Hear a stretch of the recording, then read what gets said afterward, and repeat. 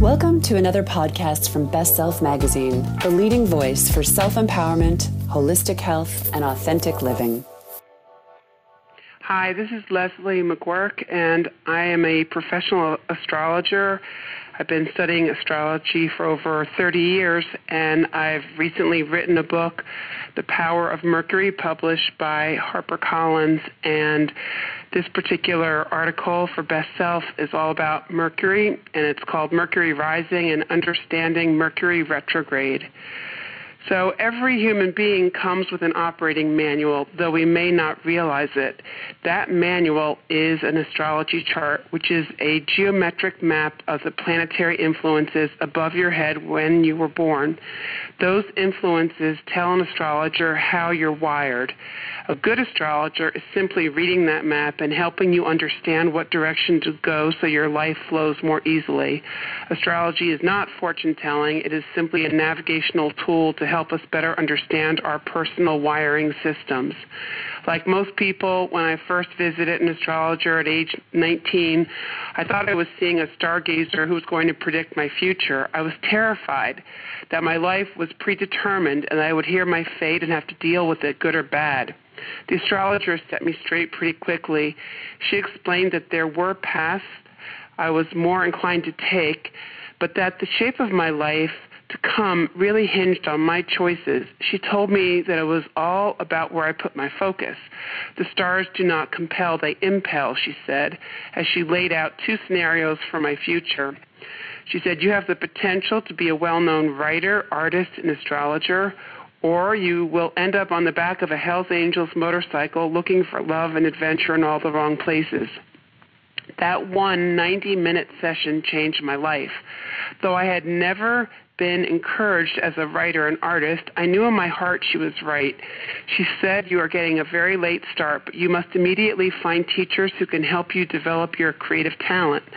I immediately set out to do so and went on to build a career as an artist and a writer, fueled by the faith in myself I discovered in that session with the astrologer. From that day forward, I became obsessed with studying astrology.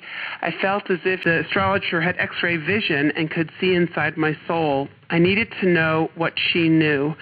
Now, after studying astrology for more than 30 years, I have come to believe it is one of the most profound gifts available to human beings, and yet very few understand what astrology is. The current trend of being fearful of Mercury retrograde is a sad example of the kind of misinformation that surrounds astrology. When Mercury goes retrograde, the planet Mercury appears to be moving backwards in the sky, but it is not really doing that. It is merely an optical illusion. This happens 4 times a year for about a 3-week period. Because Mercury rules communication, day-to-day expression, thought processes, and thus the coordination involved in those functions, like making plans, coordinating various forms of communication, many people believe that during Mercury retrograde, everything goes wonky, from travel problems to miscommunications. The problem is that this is incorrect. It is true that during Mercury retrograde, equipment might break down, emails might get lost, or planes might be delayed, but these things happen 365 days a year. It just so happens that we focus on them during Mercury retrograde, which gives us the illusion that they are more abundant during this time. But this focus on the mishaps of modern life, which Mercury retrograde periods draw to our attention, can be an opportunity. I believe we should treat Mercury retrograde as a time to be more conscious for the need to slow down in general in our incredibly fast-paced, high-tech modern lives. It is an opportunity to be more reflective and focus on allowing things to happen as they will, rather than trying to force issues or push ahead. When setting out to write my first book on astrology, I told my publisher that I wanted to create something that would help people find peace. I envisioned a book that would make astrology understandable and user-friendly. People are used to looking up the horoscope for their sun signs, but very few people know their Mercury sign. The irony is that your Mercury sign is a far better indicator of how you'll get along with other people and interact with the world, since Mercury signs describe the ways a person thinks and communicates. I believe communication is the foundation for all relationships. I wanted to create a guidebook to help individuals understand their communication styles and the styles of the people in their lives as a tool for better creating better relationships.